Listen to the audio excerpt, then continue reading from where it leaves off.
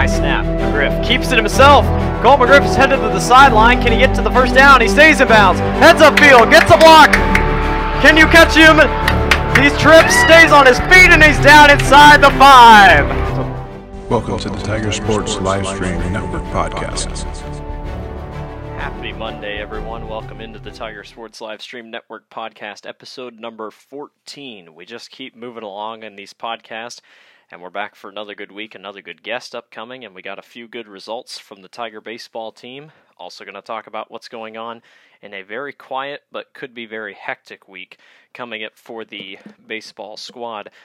Taking a look at what's ahead in the podcast, obviously our special guest, football head coach Brian Sauser, joined us in on the podcast. It was a really nice opportunity to be able to sit down with him. That interview will make up most of this podcast. But first, let's hear a quick word from our sponsor, Polly Eyes Pizza, and then we'll get right into the games that Grinnell played this past week. Hey there, I'm Joey Pollyi, third-generation owner of Polly Eyes in Grinnell. Since 1957, we've been serving you the flavors you savor. Dine in, carry out, or pick up our frozen pizzas for a night in. Our promise to you? Everything is made from scratch, and we only use the freshest ingredients, guaranteed. Plus, get your kids signed up for our Pags Pals program to get free pizza and shirts. Visit pollyeysgrinnellia.com or ask your server how to sign up. See you soon at Polly Eyes Pizza Grinnell on 5th Ave between Main and Broad Street. Alrighty, thank you once again to Polly Eyes Pizza for sponsoring our podcast and our broadcast all throughout the baseball and softball season. They'll be back on for the football and basketball season upcoming as well. Taking a look at what Grinnell had going last week, we'll start on a Monday, July 15th. Again, the Tiger Sports Livestream Network did all of the games last week against the playoff game Friday night. Starting on Monday night, senior night for the Grinnell Tigers, Drew Kaufman, Blake Hollabaugh, Gavin McFarland, Noah Reese, and Jaden Gibson all took the field one final time. Sadly, couldn't come up with a win, though. Clear Creek Amana came in, got the best of Grinnell, and took the victory 2-1. But Grinnell would come back Tuesday night and really put on a wonderful show, going against 10th-ranked Ballard, and they completely shut them out. 4-0 was the final score. Grinnell kept Ballard out of the game the entire time. A few times the Bombers got a little bit close, but just could not come up with the victory, and Grinnell got a huge win, 4-0 on Tuesday night. Sadly, couldn't cap off that success Tuesday and transfer over to Wednesday night. Indianola came to town after a remake of the June 28th game that was supposed to take place. Indianola really didn't have any trouble. They got rid of Grinnell in the doubleheader in the first game, 3-2. Because of that game, they won. Indianola wrapped up the Little Hawkeye Conference, and they are now the champs for the third straight year. And then in the second game of the doubleheader, Grinnell fell short 3-0. But, despite the game, Grinnell came in. It was kind of one of those things where Grinnell really didn't need to be there necessarily. It was one of those games that you just kind of look ahead. But either way, Grinnell played well overall, but just couldn't get it against the top-ranked Indianola team, who, for the third straight year, are the champions of the Little Hawkeye Conference. They beat out the tiebreaker over Dallas Center Grimes. And then on Friday night, Grinnell went to Indian Hills Community College in Centerville and took down the Sadell Eagles 10-0 in 6 innings. A really well put together team by the Grinnell Tigers. Really well put together game, I should say. Grinnell wins in 6 innings, 10-0. It was a little slow to start, but a huge 6th inning and 5th inning really got Grinnell going, and Grinnell was able to move on. So, Grinnell will play Monday night tonight against Centerville, July 22nd. In the bracket, Grinnell is the 3 seed, Centerville is the 2 seed in the District 7 bracket, or Sub-State 7 District 7 bracket. The winner of that game will go on and play Wednesday night against either Norwalk. North Polk defeated Knoxville 12-0, the 1 versus 8th seed. Carlisle, the 4 seed, took on number 5 Norwalk. Norwalk upset Carlisle, so it's North Polk, Norwalk, the 1-5 matchup, and then Grinnell and Centerville, the 2-3 matchup. Winner of both those games will meet in the district final, technically. The winner of that game will go to Principal Park for the state tournament. That game, again, will be played on Wednesday night, I believe. Yes, July 24th, Wednesday night at 7 o'clock at it says the highest remaining seed, but most likely the game will be played at a neutral site just to kind of keep everything out of rhythm for both teams, so that way there's not too many on each side. So either way, should be a really exciting game. If you want to make the 2.5-hour trip down to Centerville to go go cheer on the Grinnell Tigers, they could definitely use some of their fans out there. I know they had quite a few come down for Friday night's game, so if you're doing nothing, head down to Centerville. I will be there. My dad will not be, but I will be there. We're not going to broadcast the game as we did Friday night. You can go on to KGRN and listen to them. But we will not be doing the game. We might have a few pictures, might even take our video camera down there just to get a little bit of coverage. But other than that, do not expect a broadcast for Monday's game. So that pretty much wraps up what was happening last week. We'll get you right into our interview podcast with our special guest, head coach Brian Sauser. Brian Sauser, we really appreciate him coming in. I'll recap a little bit what he had to say with us. But first, let's hear a quick word from our sponsor, Paulie Ice Pizza, and let's head right into that interview with head coach for the football team, Brian Sauser. Hey there, I'm Joey Pauley, third-generation owner of Pauly Eyes in Grinnell. Since 1957, we've been serving you the flavors you savor. Dine in, carry out, or pick up our frozen pizzas for a night in. Our promise to you? Everything is made from scratch, and we only use the freshest ingredients, guaranteed. Plus, get your kids signed up for our Pags Pals program to get free pizza and shirts. Visit polyeye'sgrinnellia.com or ask your server how to sign up. See you soon at Pauly Eyes Pizza Grinnell on 5th Ave between Main and Broad Street. Special guest segment. All right, ladies and gentlemen, we are sitting in live here at Grinnell High School for a little bit of a sit-down chat on our podcast this week with head coach Brian Sauser of the Grinnell Tiger football team. Coach, it's finally good to have you into one of these. It's been a while, but as we're getting closer to football season, I feel like it's appropriate. And with the Lift-a-thon up soon, we're really happy you're glad to come in. Definitely. Thanks for having me, guys. Appreciate everything you guys are doing for Tiger Sports live stream. It's definitely created a lot more interest and excitement in the community. And I know as a coach and just somebody who works in the school and a new member of the community, it's great to have you guys doing what you're doing. So thanks for the invite. And yeah, it's time to start talking about football. 43 days from kickoff. So here we go. Before we get started, we've sit all last year and we pronounced your last name one way. We hear someone else pronounce your name another way. Give us the correct way to say your last name. Blake had it right, so I guess we should have relied on Blake from the beginning. During all of last football season, we were calling you a saucer. Yeah. You know what? It's been mispronounced for so long. You just go with it after a while. But it is Sauser, like a Z, but there's not one in there. So cool. I figured I'd probably get called a lot worse throughout the course of the season that time. So if that's the worst I'm getting called, that's not bad. So yeah, that's cool. So I guess we'll jump into it. You're coming up on your second year in the GHS system. I guess tell us a little bit about our listeners a little bit about what your teaching and coaching responsibilities are throughout the district. I'm the varsity football coach. This year I coach 7th grade basketball or 8th grade basketball as well. Not sure if I'm going to do that again next year, but I do enjoy being involved with basketball as well. I did that when I was at Iowa City West. Really enjoyed that, just a different perspective on things to get out of the football mode a little bit at times. But and then this year, I really enjoyed it. I've done all the strength conditioning for boys sports and helped out with a little bit of the female sports also. So it's been a lot, but it's been a lot of fun. Definitely excited about heading into year 2, just having the kids for a full year, living here for a full year, and kind of getting a good feel for the kids, parents, and community is definitely helpful. What's the main duty here in the high school teaching-wise? In the high school teaching-wise, I'm a special ed teacher. So basically, most of my day consists of helping kids who are struggling with different areas throughout their school day, whether it's academics, behavior, social issues that come up during the school day. So every day is different.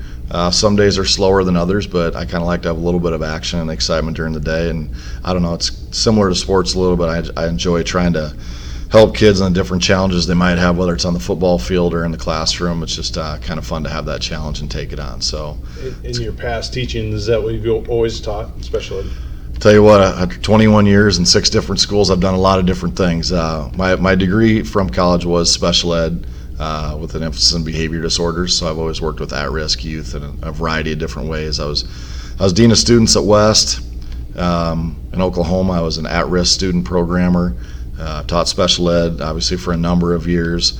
I've been an assistant AD for a few years, so I've kind of seen a lot of different things in a lot of different places, but basically it all kind of boils down to I've always helped kids who struggle in different areas, and I've just kind of fallen into that niche, and I really enjoy that.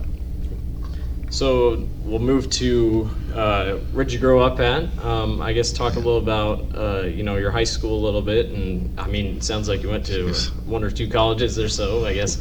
Man, we're going way back. Yeah, now. we're going. This is going in depth. This is digging into the deep, dark Brian South. Man, oh man. I'm from Cascade, town actually smaller than Grinnell, by Dubuque, Class 2A school. Graduated there in 1994, Cascade Cougars. Growing up in high school, I played a bunch of different sports, that type of thing, like a lot of kids do in smaller towns, and I enjoyed that. Went to Loras College in Dubuque, didn't go too far from home, and then I got into the coaching and teaching world from there. I was at Dubuque Hempstead for a couple years, then Muscatine was where kind of things started to come together a little bit. We moved down there in 2001. I was the offensive coordinator for a few years, and I took over the head job there in 2005. And it was a really good run in Muscatine. Muscatine at the time had been a program that had been down for a long time in the state of Iowa. At one point, I think they had the longest losing streak in Iowa high school history, whatever. But before 2001, Muscatine had only been to the playoffs one time. And then in those 7 years there, we made it 6 times. So it was a good run. It was a lot of fun. I learned a lot. I thought I knew a lot. And then you coach a long time, you realize you didn't know much of anything at all, when you're 25 and 26 years old. But my goal, growing up in the state of Iowa, had been to coach at one of the Iowa City schools, to be honest with you. Like being in high school in the mid-'90s, it was City High and West, every year. And so when I had the opportunity to become the head coach at Iowa City West, I jumped at that, thought it would be easy, and it was one of the hardest things I've ever gone through at the time. Iowa City West was one of the worst programs in the state of Iowa, and I just thought, how hard can it be? And it was really hard. It was an entire restart of a program where there hadn't been strength conditioning in a few years, and things had just kind of fallen apart. And we came out my first year and set the world on fire and went 0-9. And, it was humbling and all those types of things. And you question everything about, do I really know what I'm doing? I can't do this. Why did we leave Muscatine? You know what I mean? All those things creep into your mind. But, we kind of stayed the course, and it was a battle. It took us 3 years there to really get on track.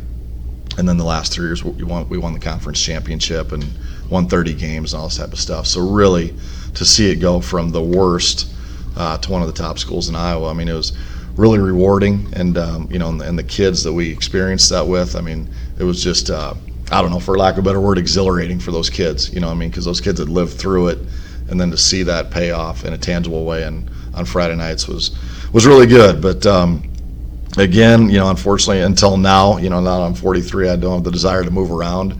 I just always kind of had the desire to keep going a little bit. And one of my mentors when I was at West was a guy named Rick Nelson, who was the O-line coach at Northern Iowa. And we'd always talk. He was recruiting our kids, and he had coached in Oklahoma and had coached in college for a bunch of years. And he just thought that I should look into some of the jobs in the South just to see what was kind of out there a little bit. And I'm like, okay. So I did. And I took an interview in Broken Arrow, Oklahoma, which is a huge school outside of Tulsa. It's a biggest school in Oklahoma. Went down there. I never thought I would get an interview or anything like that. They called me. I flew down there, and it was one of the most intimidating things I've ever gone through. I walked into this. It was out of college, not even on the high school campus.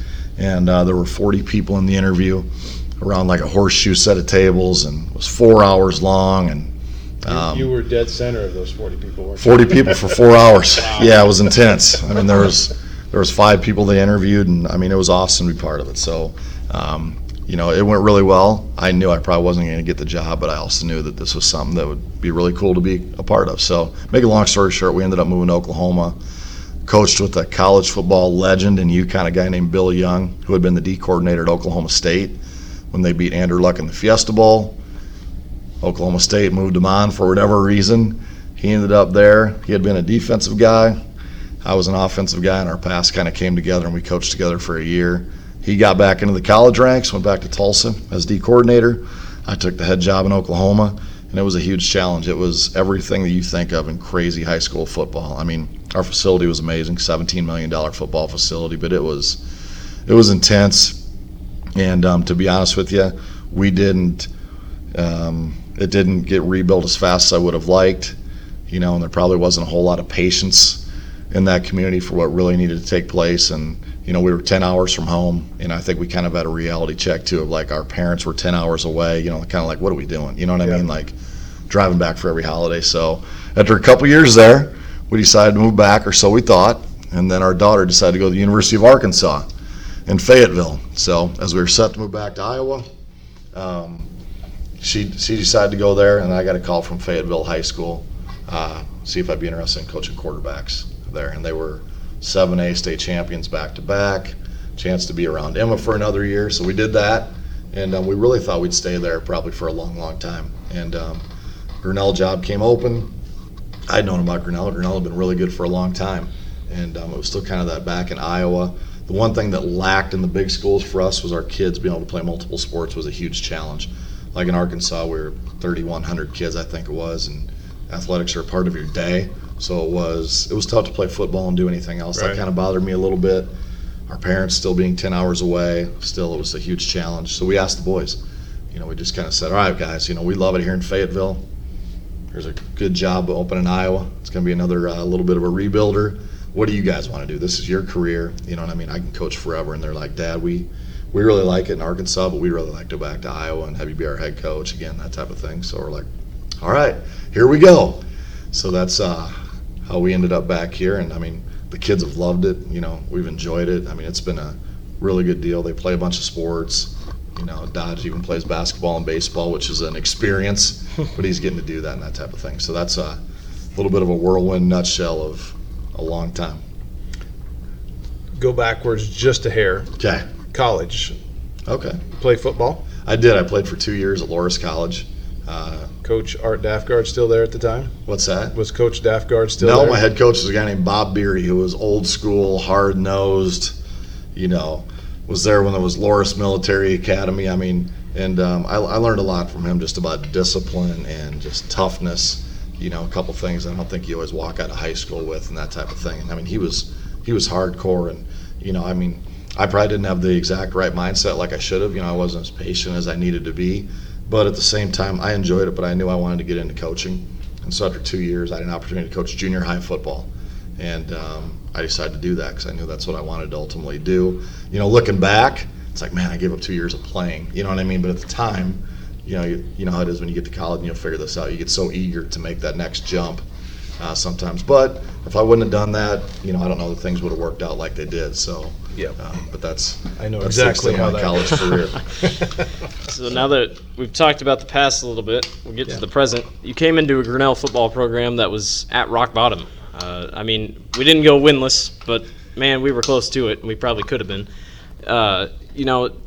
For a program that had gone so many seasons without, ever cracking under 500, you seem that most of your life it's been rare that you've taken on a program that has been on top. That's right. What was the closing factor? Why Grinnell? Why this 3A school that has rarely been on top, for that short amount of time and is now just scraping the bottom of the barrel in the Little Hawkeye Conference? Well, I think it's like you already hit it on the head. Grinnell have been good for a long time. From really about 1998 to 2014. Or 2013 was pretty successful. And so that was the time I was coaching. You know what I mean? So the entire time I was coaching, Grinnell was a really tough football team. Had been to the semis, I think, 4 times. Yeah. So even though it had been a little bit of a hiatus, from being successful, it was a really good program. And there were even times when I was coaching. I remember at Iowa City West, we played Eli Dunn and Coach Dunn in some 7-on-7, and they were really good. We had some really good battles with them and that type of thing. And I remember even thinking then, I'm like, that'd be a really cool place to be. It's a good-sized town. It's a one high school town, which was a huge challenge in a town like Iowa City. You don't have to share people, right, and that type of thing. So in my mind, it had always been a really good program. And then it had fallen on hard times. And really the main factor when we decided to come back was I called Coach Dunn, I don't know, it's like February, wherever it was, and I didn't really know Coach very well, but I got his number. I remember I was standing down there in Arkansas, and I called him and I said, Coach, before we go do this, I just got to know, is football important in the community? If it's not a big deal in the community, it's pretty tough to revive a program. And he's like, these people here are dying for Tiger football to be successful again. He's like, you have more support than you can imagine, for a team that's struggled the past few years. I'm like, Coach, that's really all I need to know. I mean, that was really the most important part for me. If we were going to do this and we were going to bring our family into a community, I wanted to make sure that they cared. You know what I mean? I wasn't just indifferent towards it. So really, Coach Dunn's opinion on that and the community support was kind of the deciding factor. It said, all right, let's go do this. Well, and I think as you probably already found out, it's just not football. No, absolutely. This town lives, I'm not going to say dies, but they strive off of the sports, and I think Mike Doty's softball program is a contributor to that. They're moral victories, but we're filling the stands on 3 and 4 and 5 wins because people see turnarounds, and they just come out of the woodwork. And it's the sponsorship that we see following us here on this live stream. I threw a stat out on a tweet today that in one game we streamed over 1,800 minutes in a solid period of last night's baseball game.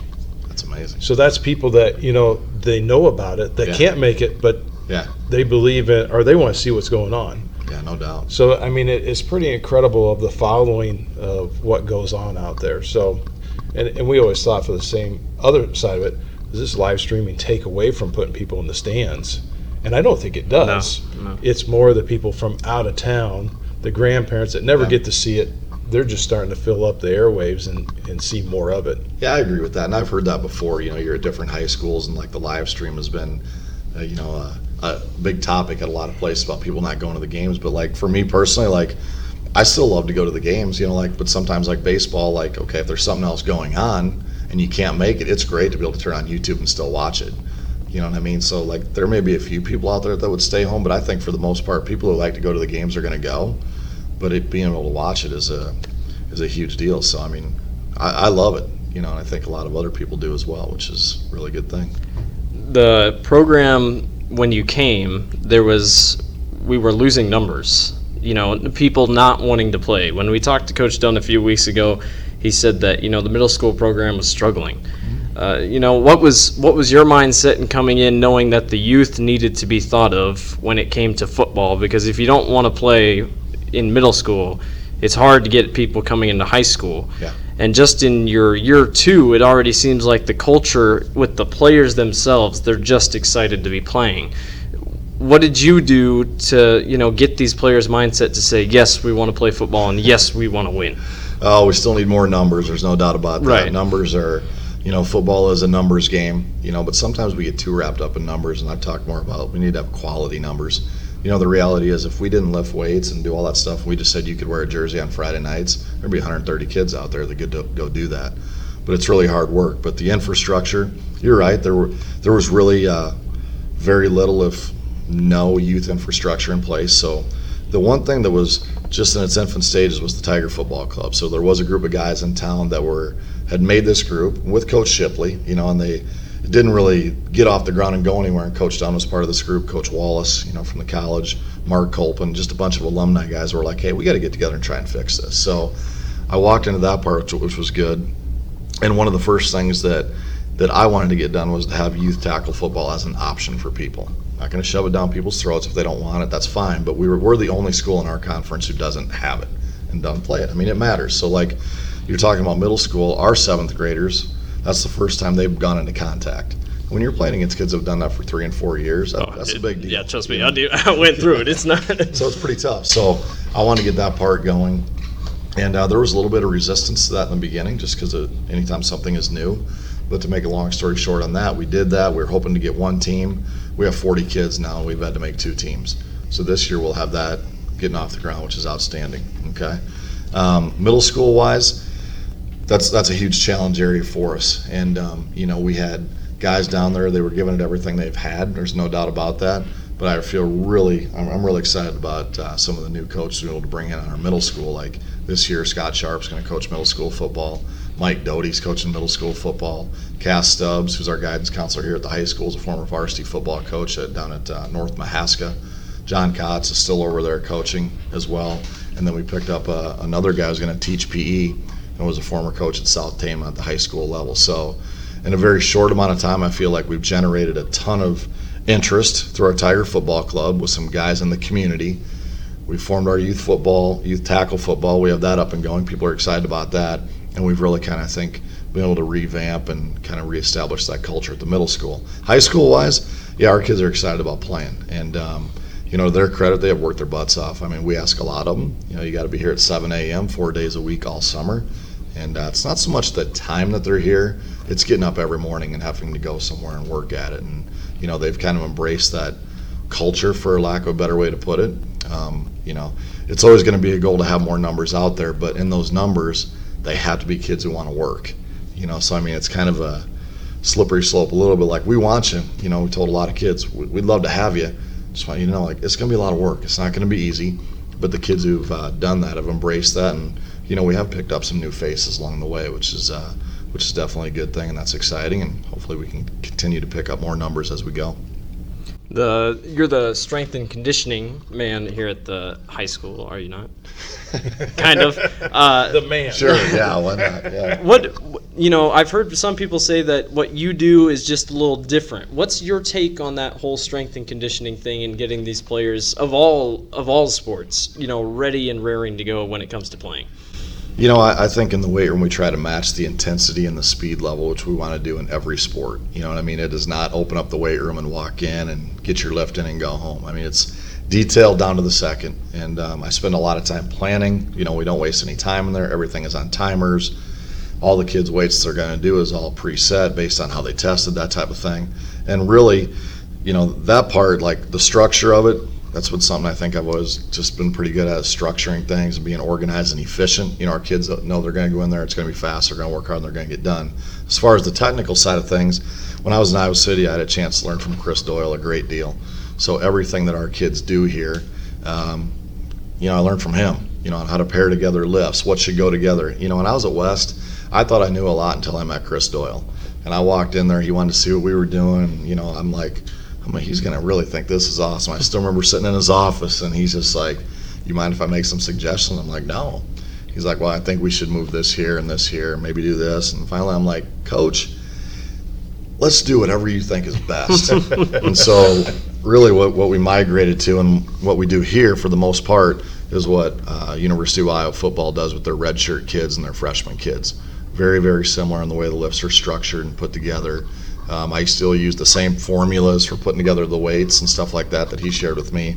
It's almost 10 years ago now. Wow. So, having that validity, I think, behind what we do is why I've always felt very strongly about you're going to work out here. I think it's unmatched in terms of the knowledge that I've learned from. Even in Iowa City, we had kids who were like, I'm going to go work out with a personal trainer. I'm like, you're going to work out here first. This is a Division I football, probably the top strength coach in the country, sharing his knowledge with us. So I feel strongly we're able to bring that to Grinnell. But the structure of it, I think kids like the fast pace. We get them in, we get them out, but it's hard. There's no doubt about that. It's not going to be easy. It is different. There's no doubt about that. But everything we're doing is kind of a little bit against the grain, which makes it more fun.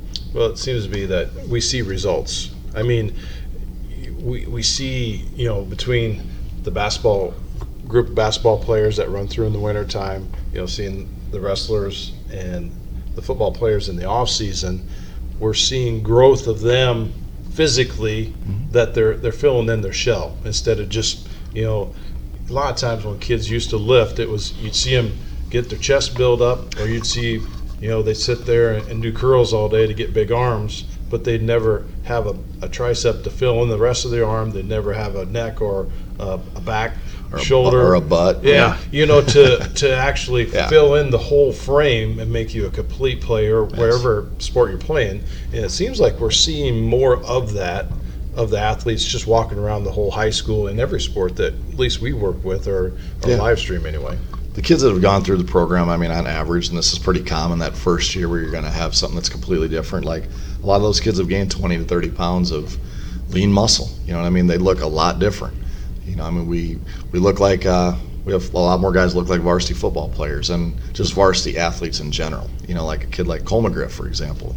Basketball, golf, football, Cole, it's not even a comparison to what he looked like 12 months ago. And that is going to benefit him in everything that he does. So it's amazing when I look at the numbers of last summer when we first tested guys for the first time to where they are now. It's astonishing.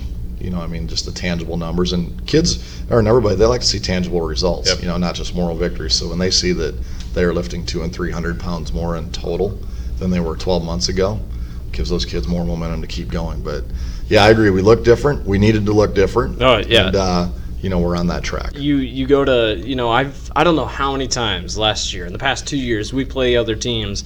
We go against Pella, and I hear so many people in the stands, they're just like, well, dang, we just look small. And, it seemed true. Yeah. It just, against teams like that, and it's apparent. We're getting bigger and everything else. Well, and as myself, I've coached for 5 years back in the 90s.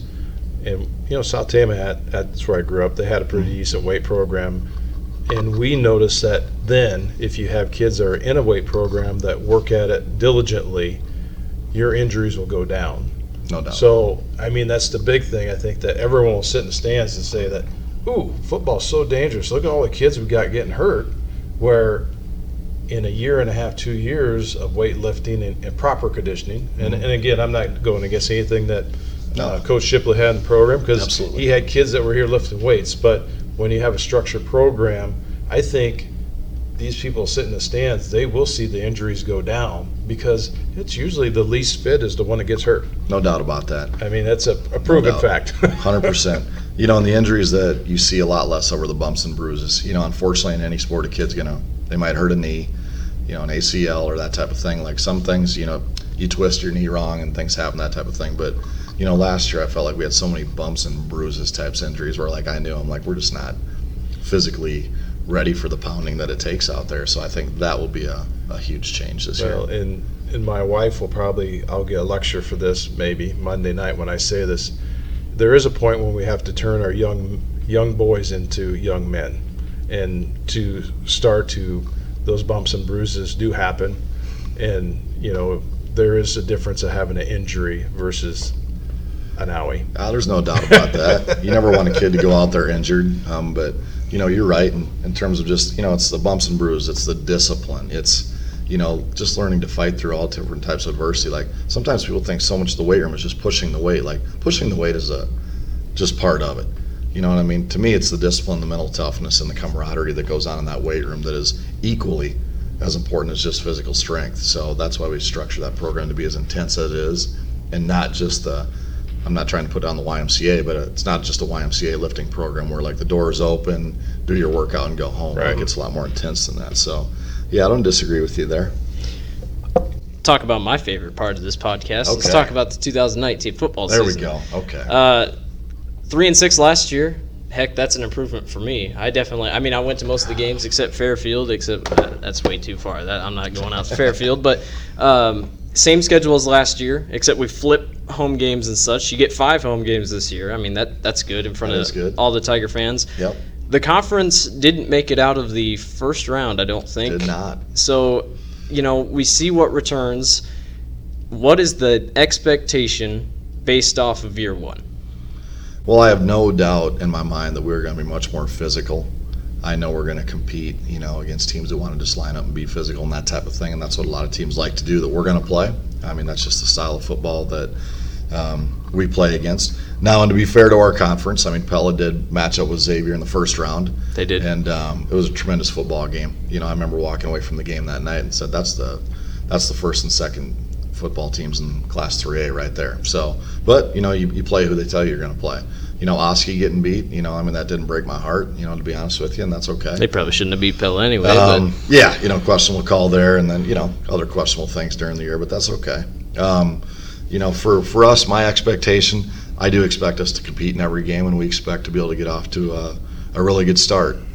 Mid-Prairie week 1, Coach Kavanaugh, former Grinnell Tiger quarterback, they're tough, and they're always going to be a tough team to play against, but, us going on the road with, we have 17 starters back, we should be able to hopefully play well early. And then we do come home for, North Polk, who had a really good senior class last year. They got some good kids back, but we're at home with a lot more experience. So our first 2 games, our first game, but really those first 2, I think can set us off on a really good path. And then, you have ADM. It's going to be a really tough game. That was it's fun. It's going to be a great battle. even though it was a loss, that was, in my opinion, the best game that we played last year. Painful. 6 times inside the 20 with no points. I mean, that one, as a coach, it's tough to move past that one. But, we're going to be a lot better. And that's never a put down against the kids last year. I mean, we showed up in June and we went out there in August, and those kids competed. I mean, they won 3. Really and truly, the ADM game, that one got away. To be first and goal at the 4 with 3 minutes to go and not finish it. So they won 3. But that one and the Newton game, I felt, were 2 games that you can't say we should have won because you got to go do it. But we could have won those games. I mean, we were 2 or 3 plays from being 5-4, which would have been outstanding. But we expect to be successful. I hope this isn't a 3 to 4 year, wait and see type approach. And with our, the number of juniors we have this year that played a ton last year, you don't think it'll be hopefully a 3 to 4 year plan. Right, and the youth is quite apparent. I mean, and the offense showed strides. We don't have a senior quarterback now. I mean, I don't know who we're starting at quarterback most likely. It's probably still up for grabs this early, but especially up on the line, Dodge, I assume, is he still going to play end as always? Yeah, he's going to play right tackle on offense. There's no doubt about that. And he's done a great job. He's had a good offseason. I mean, he's kind of our anchor up front. Cam Stevenson will be back up front. Chase Williams will be a senior. It looks like right now he's going to step in at center, which would be a really good deal. I mean, he's done a great job, and he's kind of thrived in that spot. Sometimes you're trying to move the pieces around until they fit. That seems to be a really good fit there with him. Trey Goldman looks like he'll be at left tackle if we went out there today. Trey's a little bit undersized, but he's long, and he's got pretty good technique, and he's tough. And then we have a guard spot that's kind of up for grabs where some guys are competing for that spot, which is a good thing. And you know what? You never have enough depth in your offensive line. You're always fighting to get 8 guys, to play those 5 spots. So 4 spots right now we feel really good about, and then we got some kids competing for the 5th one, and then we'll try to create some depth from there. But that's where it's going to start. We have to control the offensive line. We have to be able to run the football. I know those are cliches, but in all levels, you have to be able to do that. I know we're going to be able to throw it. I don't have any doubt about that. We have more receiver depth. I think we had in Fayetteville, Arkansas. You have a 6'6" wide receiver. Do have a 6'6" receiver, and then we got a bunch of other slot, scat guys that can run and do some things, which, I think that could be a really key part of our game. Our quick passing game and short passing game is probably going to be a key for us. Because if we can run the ball and force those guys to be able to get out in space, I think we have a chance to do some things. But starts with the offensive line. The QB is it's a question mark, but I feel good about where we're headed there. Now, in the past, it sounds like you've pretty much been in big schools, that you probably were settled with juniors and seniors. That was your varsity program. Where do you think that's going to put these guys' experience of, what do we have, 7 sophomores last year that got pretty good quality playing time and actually matured quite well over the season. Yeah. Where do you think that's going to set in as being a benefit for this year? Well, number one, it's the experience factor. When you're going out there with a lot more kids who started in a varsity football game, you don't deal with just starstruck a little bit and that type of stuff. You got a bunch of guys who are used to it, which is a good thing. But those same guys that you're talking about are much bigger and stronger than they were a year ago. So you're talking about experience and strength both coming together. And the other thing in that group of kids, there's a lot of tremendous leaders in that group. Yes, they're here and they're lifting their weights, they're getting bigger. But we have some guys who really do take control of things, which is not always the case for younger guys. Dodge does a great job. He's a great leader. He was elected as a captain last year as a sophomore. Whether he's my kid or not is irrelevant. But for that to happen in a short amount of time, you have to exhibit some pretty good leadership qualities. Mateus Durr, Kyle Dillon, and we have some good vocal guys. Wyatt Hunter, Eli Rose. They're good football players, but those guys have a little bit more of an edge to them where they're willing to lead a group even when they're not seniors. So that part of things should have a tremendous impact when we get out there. So you've had a few players go to different camps to different universities over the summer. We'll talk individual first. Dodge and Mateus, they went to the University of Iowa, I believe. Yeah, junior day. Yep. Yeah, back in March. I guess talk a little bit about what that does for individual players going to certain colleges like that.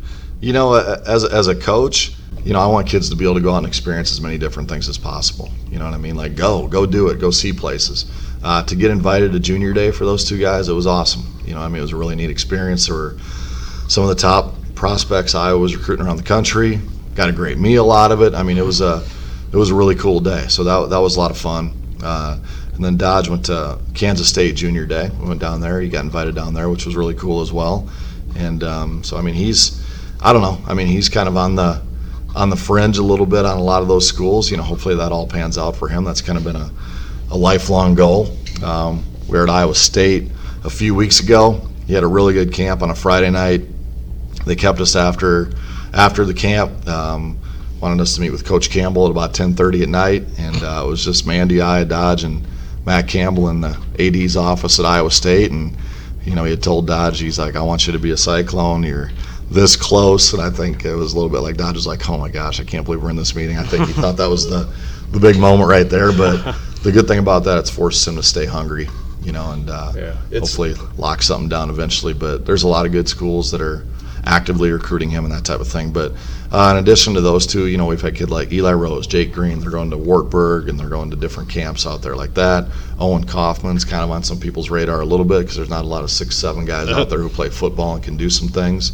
You know, I think Wyatt Hunter is a guy that, you know, he needs to go to some camps probably a little bit. He's a 190-pound kid who can run. Oh, he's fast. And that type of thing.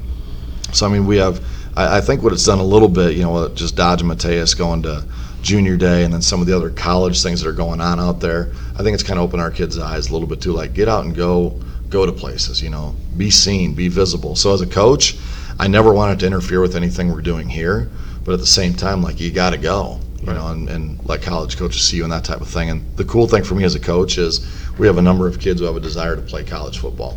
And so, I mean, I want to do everything I can to kind of help that and promote that and push that, and I enjoy that. So I talked to a lot of different colleges about the kids we have, especially in that 2021 class. Well, we hope to give them a lot of exposure for that, too. Yeah, definitely. You brought home some hardware this past weekend, the 7-on-7 tournament. What do those do for a program? I mean, like, you guys have gone all over the country, it seems like, playing these. Yeah. What advantage does that give you guys coming into this fall season? Well, there's two parts to 7-on-7. Number one is we've gone to Notre Dame and Nebraska just this year, Nebraska last year. That's kind of part of that thing I was talking about a little bit. I want to expose our kids to some of the coolest parts about football and go and see in these places. Yep. So Nebraska and Notre Dame certainly did that. We played against schools from 7 different states. You know, the boys got to play a game in Notre Dame Stadium against Minnesota's state champions. You know what I mean? Like, just some really cool experiences. And, you know, people who don't know a lot about 7-on-7, you know, I've heard a lot of different things. I've been doing this for a long time. You know, you hear things like, oh, it's not real football, and it's not that. Like, it's not real football, but what it does, it teaches you how to be competitive in a live game situation.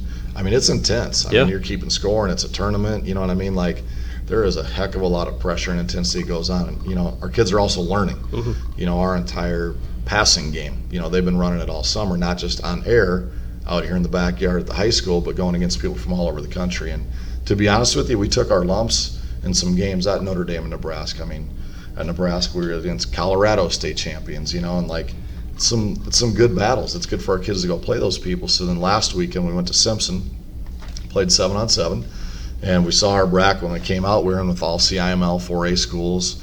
So we're like, okay, let's see how it goes when we get down here. And we handled Des Moines Lincoln, we handled Indianola, and then we played Southeast Polk, 4A runners-up last year. I mean, they had about 40 guys there, full platoon, that type of thing. And the first time they played us, they beat us.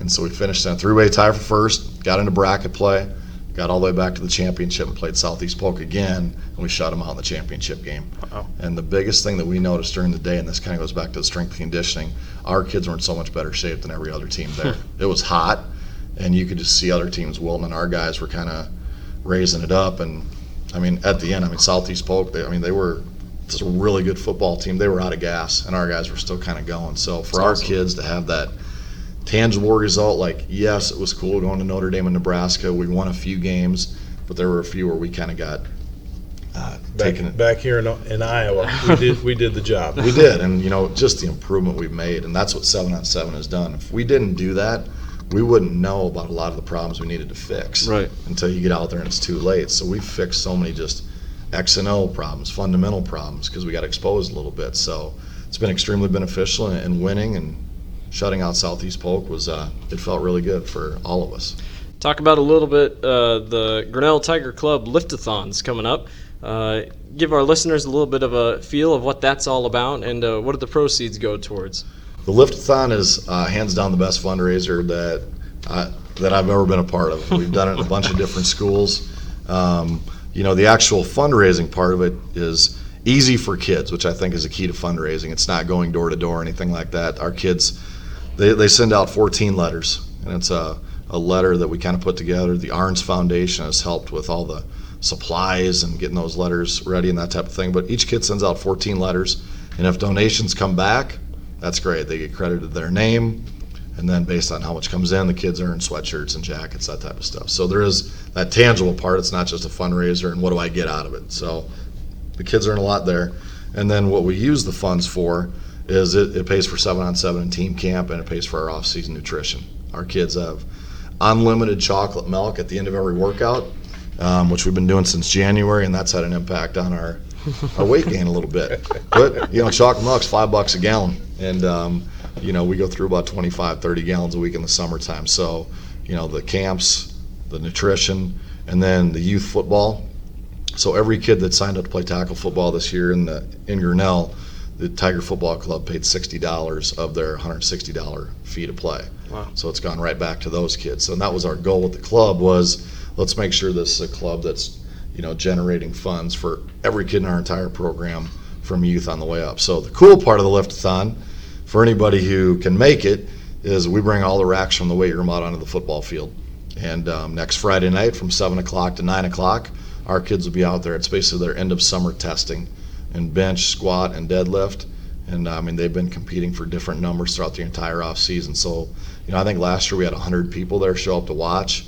It's pretty cool. This year, hopefully the end of it will be under the lights. We'll have Ben Latimer there as a DJ this year. We might be live music streaming cranked up, maybe live stream. Yeah. It's, it really, yes, we want it to be a fundraiser and that type of thing because it does pay for a lot of things in our program, but our goal for it is to be it's a community event. You know what I mean? Like, come out and watch it. It's 2 hours long. You're going to see some kids move around a ton of weight. They'll be jacked up and excited, and it really is a cool event that everywhere we've gone to has been really successful and well received. But I'm not sure anywhere it was as quickly well received as it was in Grinnell last year. Our fundraising was amazing, and people were just like, "This is awesome." So, we've kind of fed off that energy a little bit as well. Is the midnight game coming back? The midnight practice is definitely going to continue to be a staple of our program unless we get shut down for some reason. I don't know. I got to make it this year. That's another thing the kids have asked about. Are we still doing that? Are we still practicing at midnight? That was a really cool experience. It's our first practice in pads, so we go out there at 12:01 and get after it for about an hour and 40 minutes, but that's definitely still in the plan. Just a few questions to wrap up, probably short answer questions. Number one, have we seen every trick play in your book last year? Oh, heck no. We're always thinking of new ones. Heck no. With how many Kurt Ferentz is cranking out, you take some ideas. No, you know what? The good thing about those plays is, sometimes you see, football's a big game of copycat. You know what I mean? What are other people doing? And sometimes you see one on a Saturday or a Sunday game, and are like, you know what? We can throw that in. That's pretty easy. So, no. It's always we're always going to push the envelope on those. That was probably the most enjoyable factor of broadcasting your football games. And I'll call them your football games. It's Tiger football. But we saw maybe one or two trick plays repeat, but it was the new ones that kept coming out. It's like, wait a second, where'd that come from? Well, like that fourth down against ADM. It didn't work, but man, it was a good call. And every all these different passes, and that's the thing. You guys have surprisingly a lot of guys that can throw the football. True. All of your wide receivers could definitely chuck the pigskin. I agree with that. And it really helps out. You're going to have a new look this year, a little bit of a new look. Talking a little bit about the all-orange uniform, something we've never seen. Grinnell or Iowa has their gold out. I guess we're going orange out. We do. We have the color rush, all orange jerseys and pants. It's going to look good. And, again, we've just tried to push the envelope on a lot of different things. And you know what, this day and age, honestly, whether you're in high school or college, uniforms and colors and changing it up, People it's care. just all part of trying to generate interest. You know what I mean? Like, ultimately, you got to produce between the lines on Friday nights, but at the same time, like, it's just trying to create interest, that type of thing. And orange, bright orange, you know what? It'll definitely create some attention, that type of thing. But, you know, some nights we could be orange pants and white jerseys, and, you know, you can mix it up a little bit. It kind of looks like Clemson's uniforms a little bit. Yeah. You know what I mean? So it's not completely way out there. But I think it's going to look sharp. So maybe we should promote an Orange Crush Out night. Orange Crush Out night. That's right. When it comes to media days, we'll throw something. Turn the crowd all orange and the players orange. No, it'll look good. They look good. I guess one final question. You know, the facilities are changing around the high school. We still have a grass field. Obviously, we talked to Kaufman a few weeks ago, and, you know, the turf maybe someday down the line would happen. You know, does that really – I know it probably doesn't matter, but, you know, in terms of looks and keeping up with, you know, what's around us, do you feel like Grinnell's in the right direction in terms of making the facilities better and whatnot? Well, turf is a huge factor. You know, whether it's Grinnell or any other community, it's an advantage to have it, and it's a disadvantage to not. And there's no doubt about that. It's not about the Friday night 2.5 hours. It's about every day when you're out there at practice. And, you know, last year was a great indication of that. We practiced underwater Oh, yeah. by about half the days, you know, and then it was mud and that type of thing. And, like, you know, people can say whatever they want. That's a huge advantage, you know, to have good footing every day at practice. Yeah. You know, I remember we had turf in Muscatine, I think, in 2009. We're out there practicing. Thunderstorm comes in. We go over to a shed. Thunderstorm clears, and you go out there practicing just like you never even stopped. So that part alone is a huge factor. The pounding on kids' legs. You know, when you're out there every day on mud that turns into concrete, it matters when you get to week 9 or week 10 in Iowa and it's cold out, that type of thing. So, and the other thing about turf that, you know, I think sometimes get lost is the fact that, well, that's just a football field. Like, every sport benefits from a turf football field, not just sports. Like, I see Levi Dressler out there painting lines with a spray can in August, you know what I mean, trying to find a place to practice, you know what I mean? Like, the amount of students in any school, and this is not a plea for turf, but in every school I've been in, the amount of different activities and athletics that are on that turf and can benefit from it is astounding. You know what I mean? So soccer, you know what I mean? Like, you can go right down the line. Like, that turf, everybody uses it. Right. And I really think, you know, I hope it's something that takes place here, not just for football, but for all the different activities that can benefit from it, you know. Well, and we didn't realize it. That question was thrown out to us at soccer. How come you guys don't live stream soccer? Well, It's just hard. Arns Park, I don't really feel like sitting up on top of a pole holding the camera looking at a soccer field to get you a good view. That's a good point. And, you know, then it was brought up, and we asked Chris about that. He goes, well, it's not that we can't use the soccer or the high school football field, but he said due to where the drainage is and the length and size, the soccer coaches, it's undersized. Yeah. He goes, yes, there is football fields that people use, but he said if you take measurements, they are a little bit bigger here, a little bit bigger there. Yeah. And, you know, we didn't know that, but it is a fact. But if we could size that up, you know, what is the long-term factor of liability of us playing somewhere else where we could bring our kids right back to our own high school and play?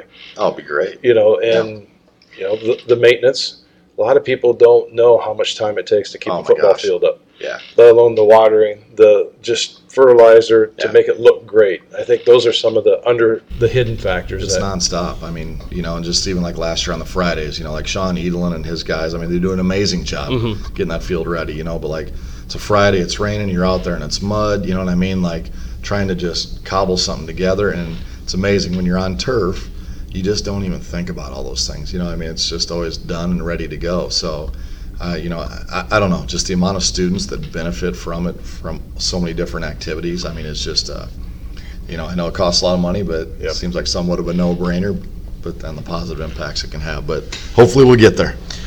To wrap up, well, we appreciate you stopping in and talking to us. And I guess the last thing, is there anything you want to say to the town of Grinnell, which we're all Tiger football strong. We all want to see the program grow, and I think it is growing very quickly. I guess, do you have anything to say to, you know, people who are listening on the outlook of this football program? That may still be doubters. Yeah. Because I'm believing. I don't know. I'm believing. I was believing ever since, you know, we started rebuilding.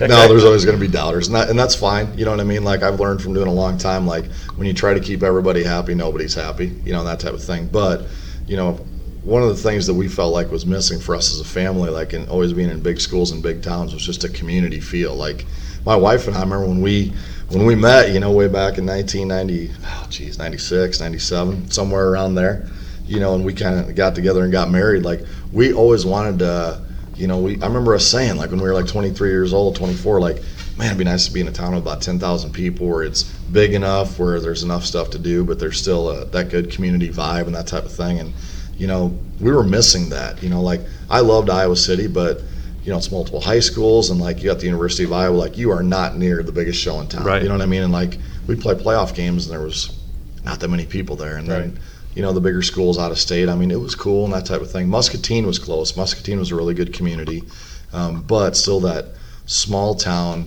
you know, close-knit atmosphere, and that's what Grinnell has been like. I mean, our two boys, I mean, yes, they've traveled all over the country and that type of thing, and they love it here. And, like, you know, when you first move somewhere, like, usually people are really nice, you know what I mean? Like, you're new and that type of thing, but the longer we've been here, that hasn't changed, you know what I mean? Like, I know not everybody's happy all the time. I understand that.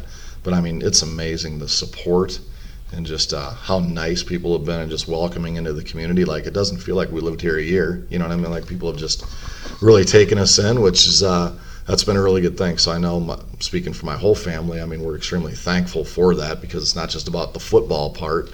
You know, you move a whole family into town, and you hope that goes really well. And it's been amazing how well received things have been and how nice people have been. And, you know, hopefully we can win a few more games and make people feel even better about things.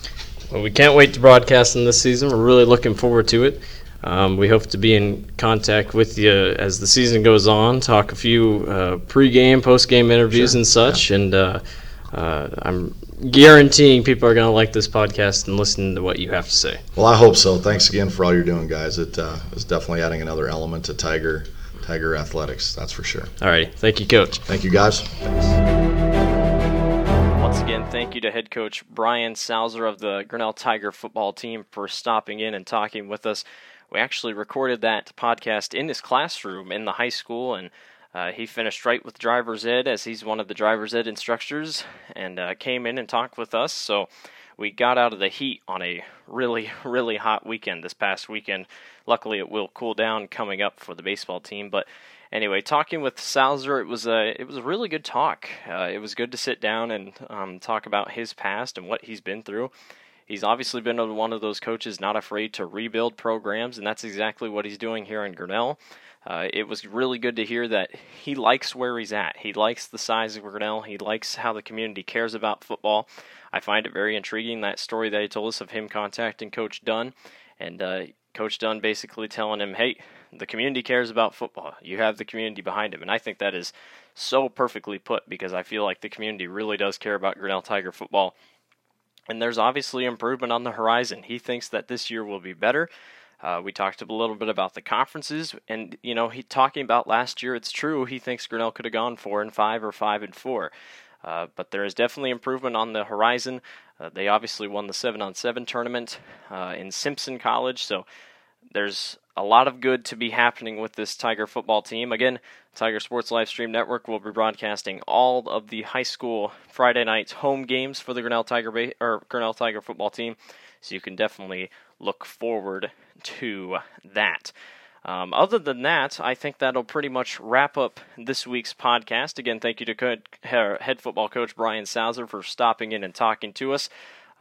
If you want to follow the Tiger Sports Livestream Network on Twitter, you can follow us at @TigersLive_. If you want to follow me, Blake, on Twitter, I'm at Blake_Walker8. Again, thank you so much for listening to podcast number 14. Our apologies that my dad, Dan Walker, could not be in to sit during these first and back portions of the podcast, but he's been a little busy the past few days, so I was willing to step in and finish it up for him. Again, good week of baseball passed, and now we get to play tonight against Centerville, hoping for a Grinnell victory. I'll keep everyone posted on my personal Twitter page, and if you want to know anything about the bracket for what's to come, I have a pictures and graphics up of the baseball bracket upcoming. So once again, thank you for listening to the Tiger Sports Livestream Network, episode number 14 on this podcast. We appreciate everyone who has watched us throughout the baseball and softball season on YouTube, and we appreciate everyone listening to the podcast. Last week's episode with Drew and Blake and Jaden was one of our most listened to podcasts on the season. So thank you once again for stopping in and listening. I hope you have a wonderful rest of your week, Tiger fans.